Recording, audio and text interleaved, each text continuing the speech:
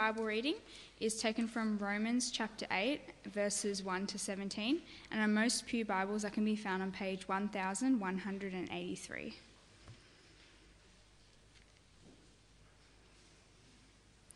Therefore, there is now no condemnation for those who are in Christ Jesus, because through Christ Jesus the law of the Spirit of life set me free from the law of sin and death.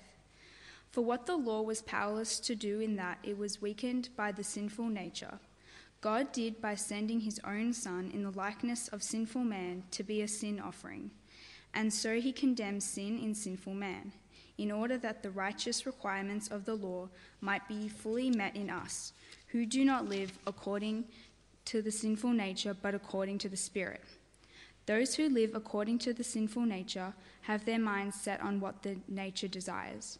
But those who live in accordance with the Spirit have their minds set on what the Spirit desires. The mind of the sinful man is death, but the mind controlled by the Spirit is life and peace. The sinful mind is hostile to God. It does not submit to God's law, nor can it do so. Those controlled by the sinful nature cannot please God. You, however, are controlled not by the sinful nature, but by the Spirit. If the Spirit of God lives in you, and if anyone does not have the Spirit of Christ, he does not belong to Christ. But if Christ is in you, your body is dead because of sin, yet your spirit is alive because of righteousness. And if the Spirit of him who raised Jesus from dead is living in you, he who raised Christ from the dead will also give life to your mortal bodies through his Spirit who lives in you. Therefore, brothers, we have an obligation, but it is not to the sinful nature to live according to it. For if you live according to the sinful nature, you will die. But if by the Spirit you put to death the misdeeds of the body, and you will live. Because those who are led by the Spirit of God are sons of God. For you did not receive a spirit that makes you a slave again to fear, but you received the Spirit of sonship, and by him we cry, Abba, Father. The Spirit himself testifies with our spirit that we are God's children. Now if we are children, then we are heirs, heirs of God and co-heirs with Christ, if indeed we share in his suffering, in order that we may also share in his glory.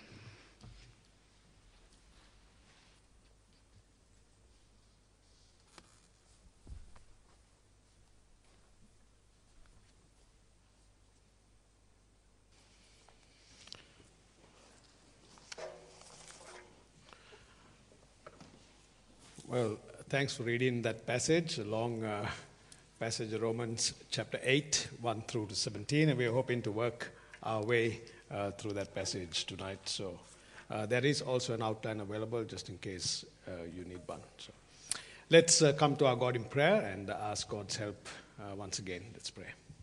Lord, we thank you, Father, for your word, and we pray that the Spirit of God will help us understand this word as well as apply it to our hearts and lives as well. In Jesus' name, amen. Well, friends, tonight we come to one of the most heartwarming chapters in the book of Romans. It is a chapter where the work of the Holy Spirit is brought into a deep and significant focus. Tonight, we're going to look at Romans chapter 8, 1 through to 17, under the title, Life Through the Spirit. There are some who call Romans 8 the Holy Spirit's chapter, because it speaks of the ongoing work of the Holy Spirit, the third person of the Trinity in our lives. It speaks of the help that we have through the Holy Spirit in the Christian life, that we live this Christian life not by our own power, but by his power. And so Romans chapter 8 begins with a powerful statement. It says, now there is therefore no condemnation. And then it ends with another powerful statement, the chapter. And that is that there is now no separation from God when we are his.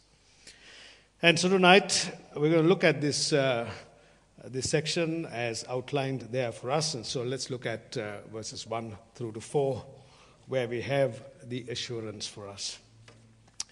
There is therefore now no condemnation for those who are in Christ Jesus. See, Paul, friends, had just spoken about the ongoing struggle against sin in the lives of Christians, chapters 6 and 7. And now we know only too well that we sin against God, others, through our words, actions, thoughts, and we struggle with sin. And this ongoing battle with sin can at times be so discouraging and despondent for believers. If you are struggling with sin and you're battling with some particular sin in your life and you feel so down and out because the sin is getting the better of us, it can be so discouraging. Dr. Martin Lloyd-Jones, in his book, Spiritual Depression, it's an excellent read, speaks of that one particular sin that besets us, that one particular sin where Satan uses to continuously haunt us down and say, well, look back at that sin and what a wretched person you are. Have you ever been in that position where perhaps some sin of the past has come upon your life in such a way that it brings to mind and makes you feel such a miserable person? And Satan is very clever at doing that. He's very clever in his strategy to bring the believer in Jesus Christ down. And so what we have here in this passage tonight, friends, of course now we need to confess and repent of our sins and so forth. We want to please our God. When we sin against him, we need to turn to him. But what we have here in this passage is a very resounding, heartwarming statement in Romans chapter 8 and verse 1. It is a stand-alone statement of immense assurance for the Christian.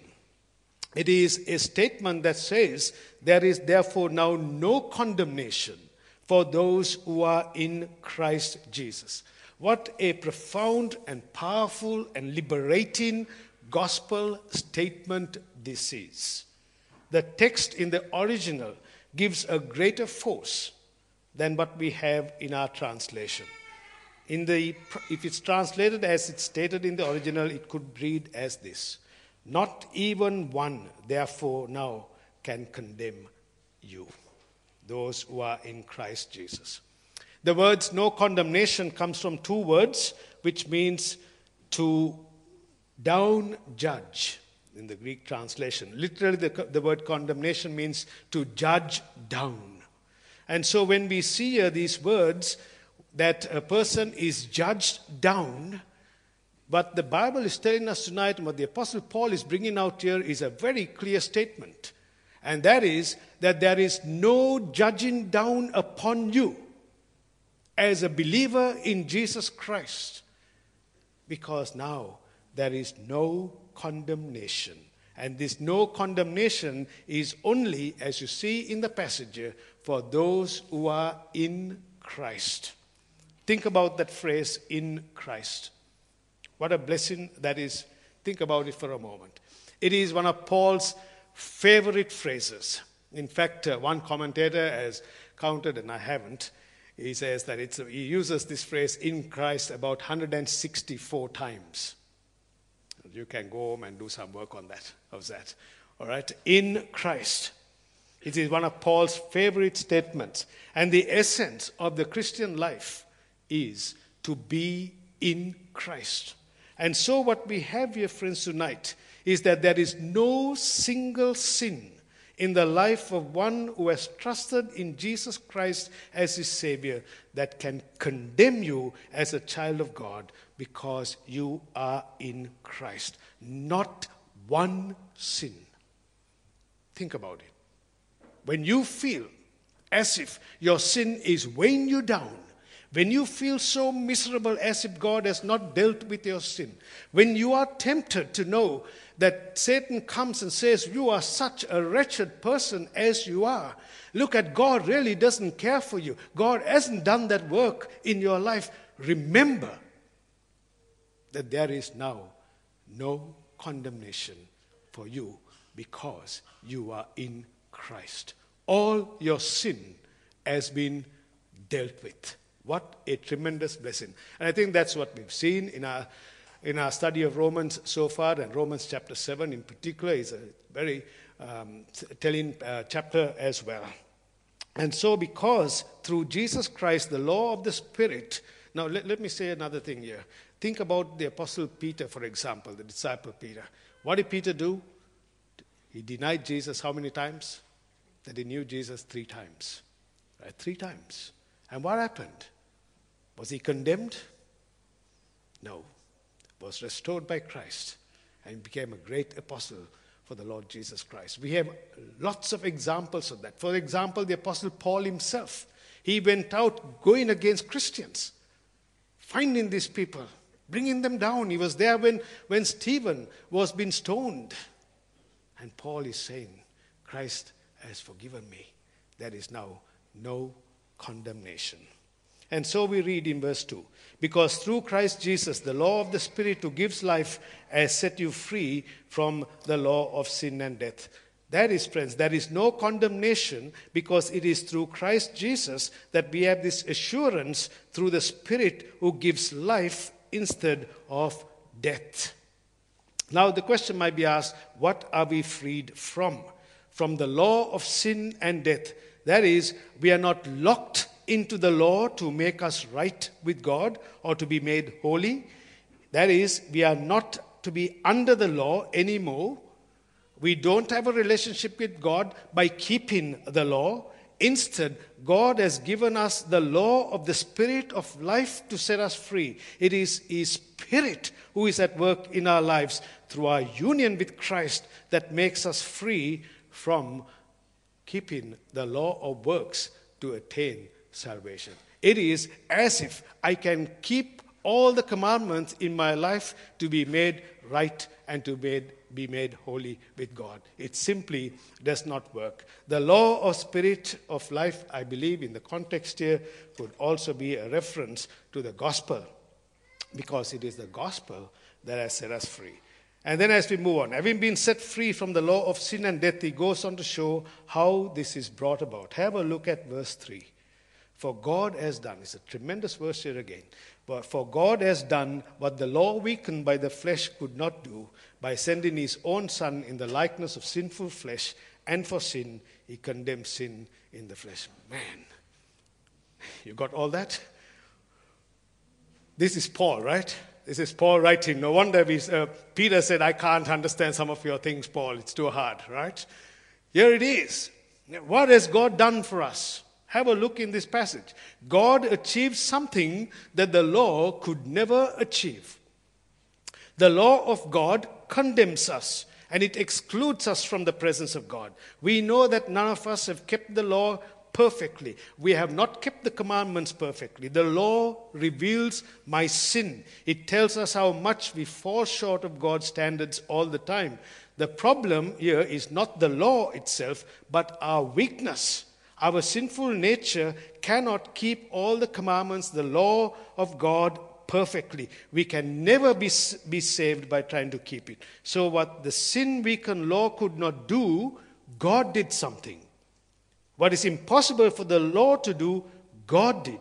And Paul says what God has done. For God has done what the law weakened by the flesh could not do by 3 things we see here. He sent his Son. That's what we see here. By sending his own Son. He sent his Son. Think about it.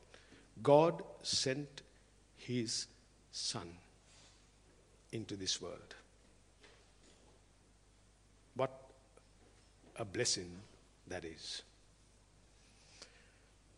And we see that he sent his Son in the likeness of sinful flesh. The Word became flesh. And very soon we'll be celebrating, a few months' time. Christmas. Any Christmas trees out in the shops? I don't know. All right? And the Word became flesh. That's the message. Paul does not say, let me be very clear here, Paul does not say that God sent his Son in the flesh of sin. Jesus had no sin, but in likeness of sinful flesh.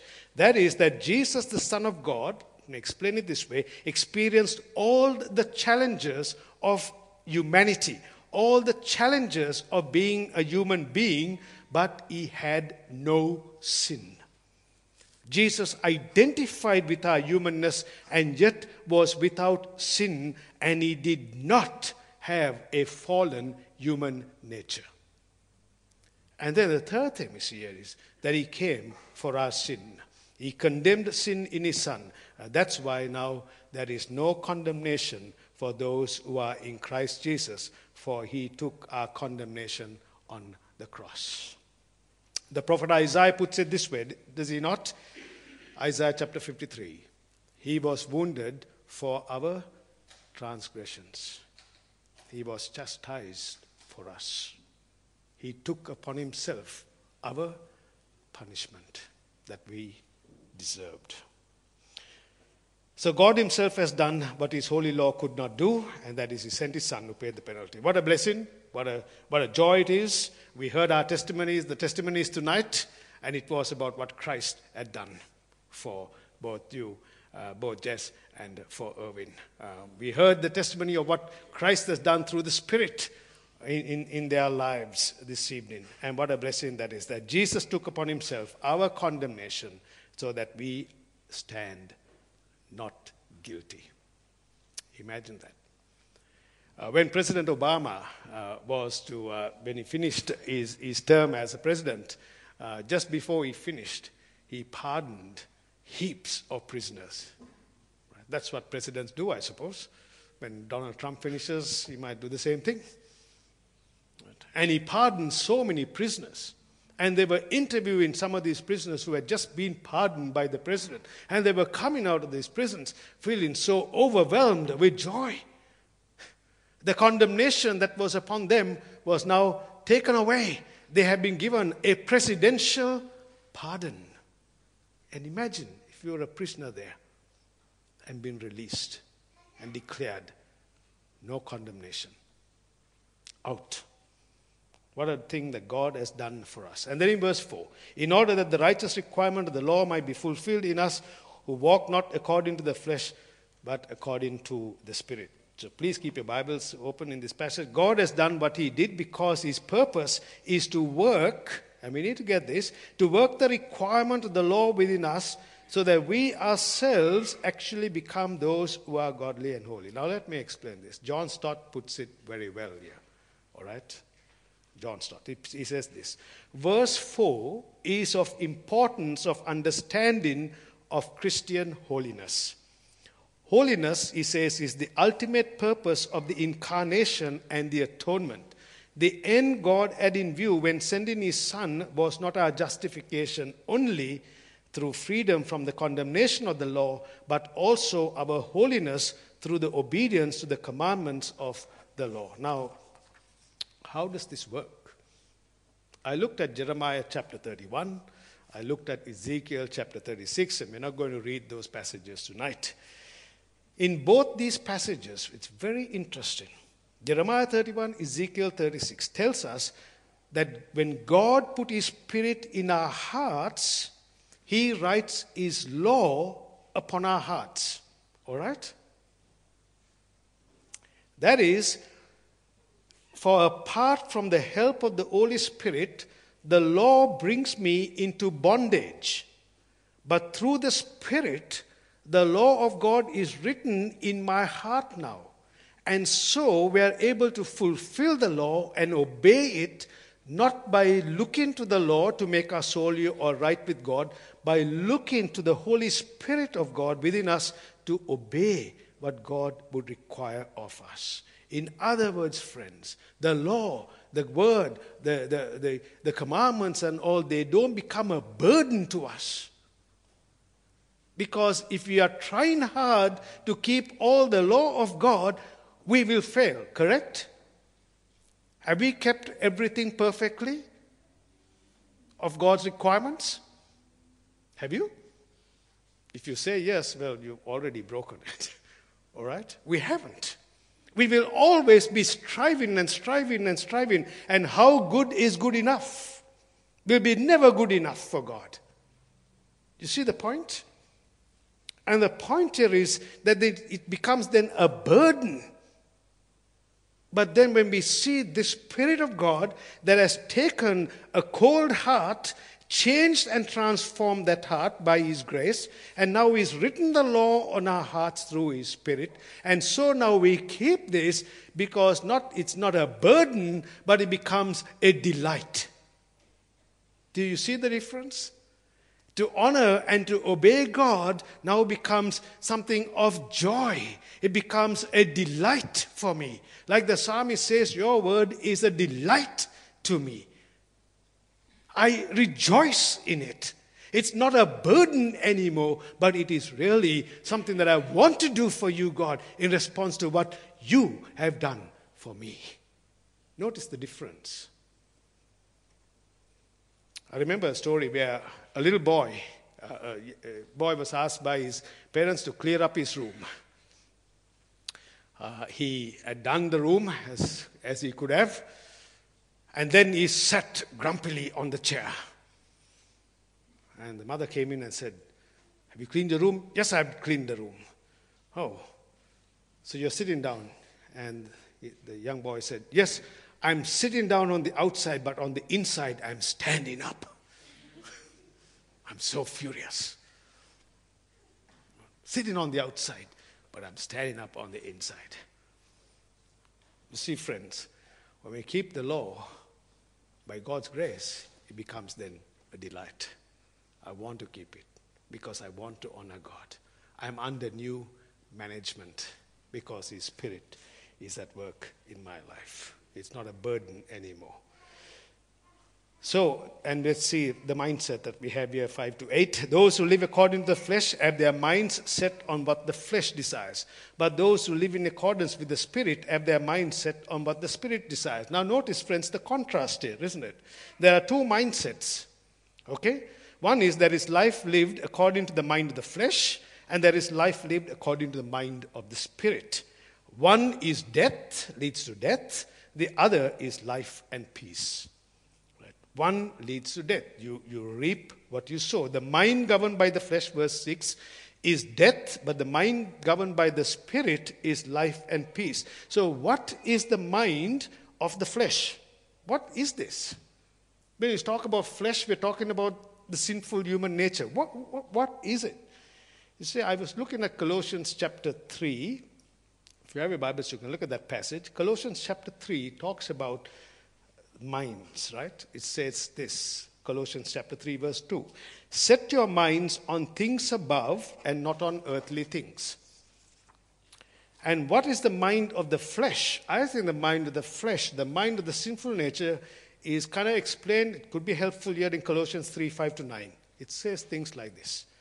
Put to death, therefore, whatever belongs to your earthly nature. What are they? Sexual immorality. We touched a little bit on that this morning with Galatians. Impurity, lust, evil desires, greed, which is idolatry. Because of these, the wrath of God is coming. You used to walk in these ways in the life you once lived. But now, you must also get rid yourselves of all such things as these: anger, rage, malice, slander, filthy language from your lips. Do not lie to each other, since you have taken off your old self with its practices. Do you see that? Rage. It's shocking, isn't it, what's going on our streets here in Melbourne? People are getting out of their cars and attacking each other. Road rage. Happened yesterday in Camberwell. Did you see that? Did you hear that on the news? Camberwell. You think, no, it won't happen in Camberwell.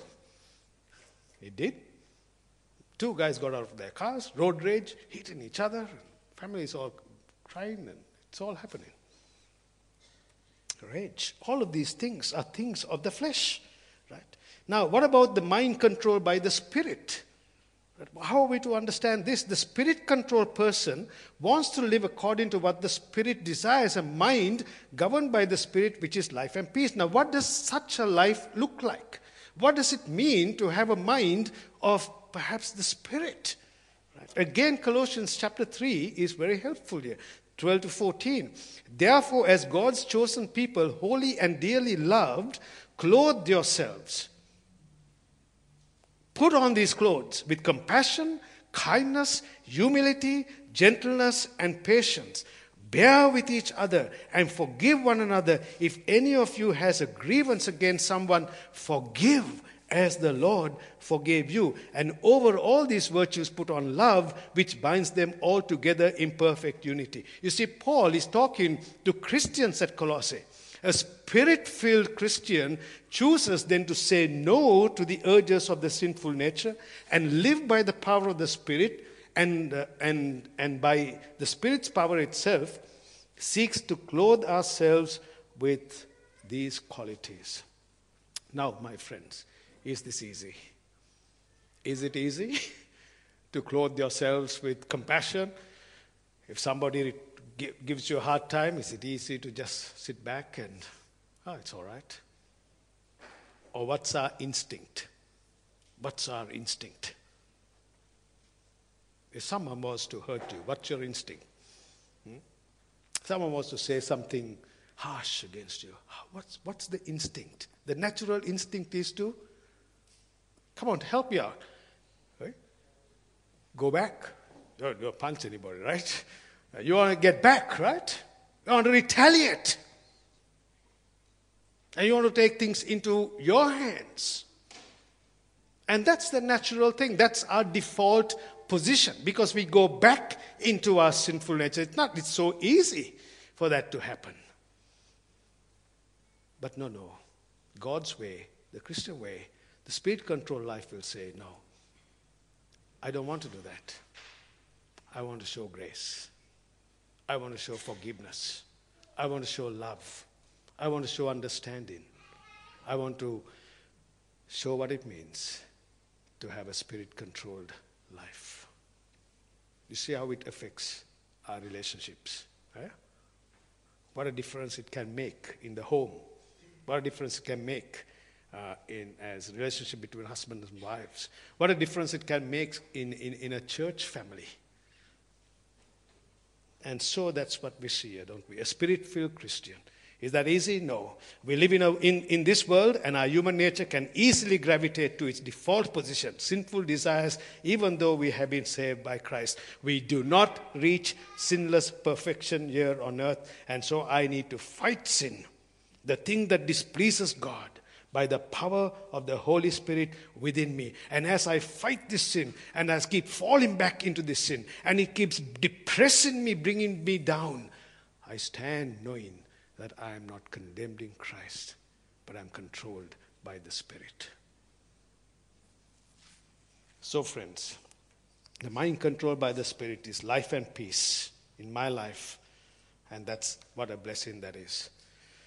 So we see here in 7 and 8, as we move on, the mind governed by the flesh is three things here, 7 and 8. The mind governed by the flesh, three things. Is hostile to God. It does not submit to God's law.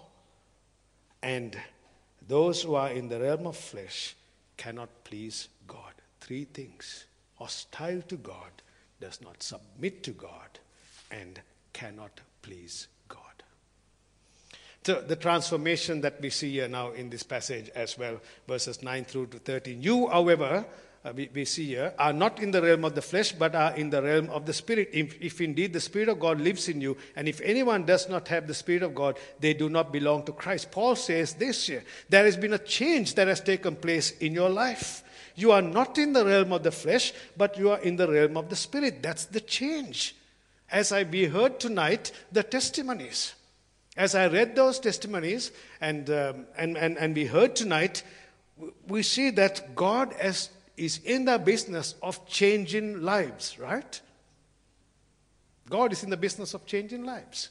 And so Paul is saying here, there has been a transformation that has taken place. The Spirit of God has done a work of grace in your life. And since you have trusted Jesus Christ, therefore you are no longer under the control of the flesh, but by the Spirit. Wow, what a change that is, friends, that God has done in your life. Do you see the evidence of the work of the Spirit in your life tonight? Do you? Not maybe tonight, but in your life in general? Do you see how God, His Spirit, is working in your life and mine? Do you see how the work of the Spirit is bringing about a transformation in our lives? How He's changing my mindset, how He's changing my heart, how He's changing my actions, how He's changing the way I think, the way I act, the way I use my gifts, my talents, my money, my everything for the glory of God. Do you see that work in your life tonight? I want to encourage you tonight to know that if you are a Christian, then you have the Holy Spirit, the Spirit of God, the God who has created the heavens and the earth, the Almighty, the all-powerful Spirit who has indwelt you and put His seal upon your life and given you the power of His Spirit to live this Christian life that sometimes can be so downtrodden and hard and heavy going. The Spirit works. And that's the blessing we see here, isn't it? And if anyone see a life that seeks now to love and serve Him and others, that's the life that we see here. We're able by the Spirit's power then to show love, to show grace, to show kindness, to show patience to those around us. This, my friends, the Spirit-controlled life is a radical life. Yeah? Because it's a radical change in your life. This is clear. And then 9b, if anyone does not have the Spirit of Christ, they do not belong to Christ. This is clear. If you do not have the Spirit, then we do not belong to Him. Anyone here tonight who is not a Christian, do you have the Spirit of God or don't you? If you don't, then our prayer is tonight that you will come to know this God and that this Spirit will indwell your life. And He will transform your life that you will never be the same again. Guaranteed. You'll never be the same again. So we see in this passage, as we move on, verses 10, and have a look in your Bibles. But if Christ is in you, even though your body is subject to death because of sin, the Spirit gives life because of righteousness. Right? And verse 11, and if the Spirit of Him who raised Jesus from the dead is living in you, He who raised Christ from the dead will also give life to your mortal bodies because of His Spirit who lives in you. Now, let's unpack that for a minute, very quickly. Right? He's talking about a mortal body, he's talking about righteousness. That is, that when we believe in Christ, we stand right before God, not because of my own doing, but because of what Christ has done. All right?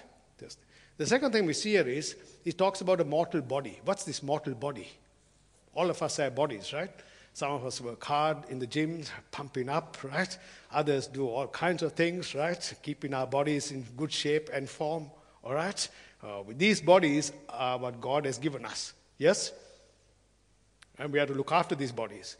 But sadly, friends, as time goes along and as we age, if you're very young here tonight, you know, and some of us are old, you'll get there. We have just got there a bit earlier than you.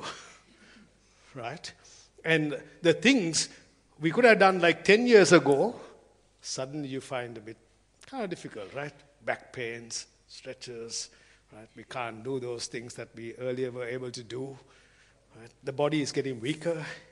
The aging process has kicked in very strongly. We had the year 12 students at our home on Friday night. They were having a laugh at our expense, at my expense. They saw a photo of Rose and myself. I mean, I was a handsome bloke. I still think I am. No, it's okay. I had all my hair. It was looking really spunky. And, you know, hey, I did have a lot of hair, friends. It looked all so good. And they were laughing. What's happened, Chris? It's aging. Don't you know that? Our bodies start to ache. We have to go and see the chiropractor, the physio perhaps. It's all starting to crumble. But friends, look at this passage. We don't have time to unpack it, but let me just say it very quickly. The fact is that we are not immortal. The fact is that we will die. But the Bible says one day the Spirit is even going to give life to that mortal, dead body. That corpse. Spirit is going to give life. What does this mean? It means that if we are alive when Jesus comes back, He we will immediately receive, if you're a Christian, a resurrection body like Christ's body for all eternity. And if we die before Christ returns, our soul goes immediately to be with Jesus. And then when he comes back, he will take that corpse, that dead body, and our soul will be reunited to the body, and he will give it life, and that body will become a resurrection, eternal body with no arthritis, no pains, no need to go to a doctor anymore. He will give us a new, glorious body. Because it's this, friends, that we have here. This is guaranteed because we have the Spirit of the same Jesus dwelling in our mortal bodies now. Do you rejoice in that? That's a blessing as well. And then, how cool is that, eh? Because this is guaranteed because we have the Spirit of the same Jesus indwelling us. Ephesians 1. And then verses 12 to 17, the adoption that we see here. Therefore, brothers, have a look at verse 12. And sisters, we have an obligation, but it is not to the flesh to live according to it. For if you live according to the flesh, you will die. But if by the Spirit you put to death the misdeeds of the body, you will live. Right? We have an obligation. We are his children. We have an obligation not to live for the flesh, but for Christ. We ought to do this, right? We don't owe anything to our sinful nature. It's the work of God. We are therefore under obligation to God. And why is this? Verses 14 to 17. Right? For all who are led by the Spirit of God are sons of God. For you did not receive the spirit of slavery to fall back into fear, but you have received the spirit of... Anyone? In your Bibles? The spirit of adoption. Right? And so, the spirit of adoption as sons by whom we cry, Abba, Father. My dear friends, what we see in these last verses is one of the most heartwarming, let me say this, one of the most heartwarming and precious truths that we can rejoice in tonight. If you forget everything of this sermon, I hope you don't, but if you do, just remember this thing here tonight. The encouragement of God's Spirit for us to live this Christian life, to keep going as a Christian in this world, in the midst of every temptation and sin that comes our way, to know that we are adopted as His children.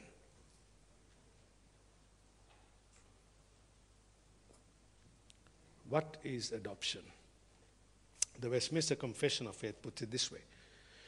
Adoption is an act of the free grace of God in and for His only Son, Jesus Christ, whereby all those that are justified are received into the number of His children, have His name put upon them, the Spirit of His Son given to them, are under His fatherly care, and therefore have the privileges of sons, daughters of God. This is the indwelling of the Holy Spirit. John Calvin said this about adoption. This is the greatest privilege of salvation. He said this. The greatest privilege of salvation is adoption. And that we can come out and cry, Abba, Father, dearest Dad. What a blessing. That we belong to Him. That God has taken you and made you His child. And then in verse 17, and if children, the heirs of God, and we see that whole text there, verse 17b, have a look at that. With Christ provided, we suffer with Him in order that we may also be glorified with Him. You know, friends, as a Christian, we might face suffering. You might be humiliated. You go to uni, and people might look at you, hey, that's a weird person there. Who is this, Christian? When I became a Christian, I got all kinds of comments on my campus, all kinds of things. Oh, that's a weirdo guy there. These are my friends who I knew very well. Oh, there's the priest coming. I was not even in ministry at the time. I used to talk about the Bible, which must have been quite stunning for these guys. I used to go and share Christ. My life had changed. But that's nothing in comparison to some of the suffering and humiliation that our brothers and sisters in the Middle East are going through. Yeah? And that same pressure is coming here in Australia in different forms. Is that correct? We may not have the physical torment, but it's happening in other ways. So as we wind up this message tonight, this, and I hope John will touch on this next time in the rest of Romans chapter 8. But what we see here is that as we live for Him, our identity with Him is worth it. Why? Because it culminates in sharing in His glory. And I must say this, the full nature of this glory remains a mystery. 1 John chapter 3 verse 2. And a day will come when God's work in us will be finished, and we will be free from all sin, and we shall be like Him. And this is the greatest blessing to look forward to. So friends, as we conclude tonight, how should we live our lives? Is it life through the Spirit or life by the flesh? What's the motivation to live a life to please God? What is the motivation to live a life of godliness? What is the motivation to live a life of holiness? The motivation must be because we are no longer condemned. We stand as people saved by Jesus and empowered by the Holy Spirit. Life through the Spirit assures us that we belong to God, that we can cry out to Him, Abba, Father, my dearest Father, wherever we are, 24/7. Living life led by the Spirit means, friends, one of life and peace. If you're a Christian here tonight, your life doesn't have to be boring, right? Let me explain why. Because Jesus said, I've come to give you a boring life. Is that what the text says? I have come to give you an abundant life. Life that you live to the fullest. Life that the Spirit of God takes, and you live this life by His power and by His glory, for His glory. You live this life to the fullest. We of all people should be able to live life. I don't want to say this, but it's like that LG, isn't it? Life's good, the fridges and all that kind of stuff. I'm not. The point is, life is good because of the fact that God is good. And so we have a life to live, and this life is of peace, not of chaos. What do you want? Peace or chaos? Life or just cruising? And life through the Spirit ultimately leads to glory. And that glory is to be with Christ for all eternity. Is it worth to live the Christian life? Absolutely. Why? Because of His Spirit indwelling us. May God encourage and bless you. And tonight, as we come and celebrate the supper as well, let's be reminded of what He has done for us. No condemnation for those who are in Christ Jesus. Let's pray. Father, we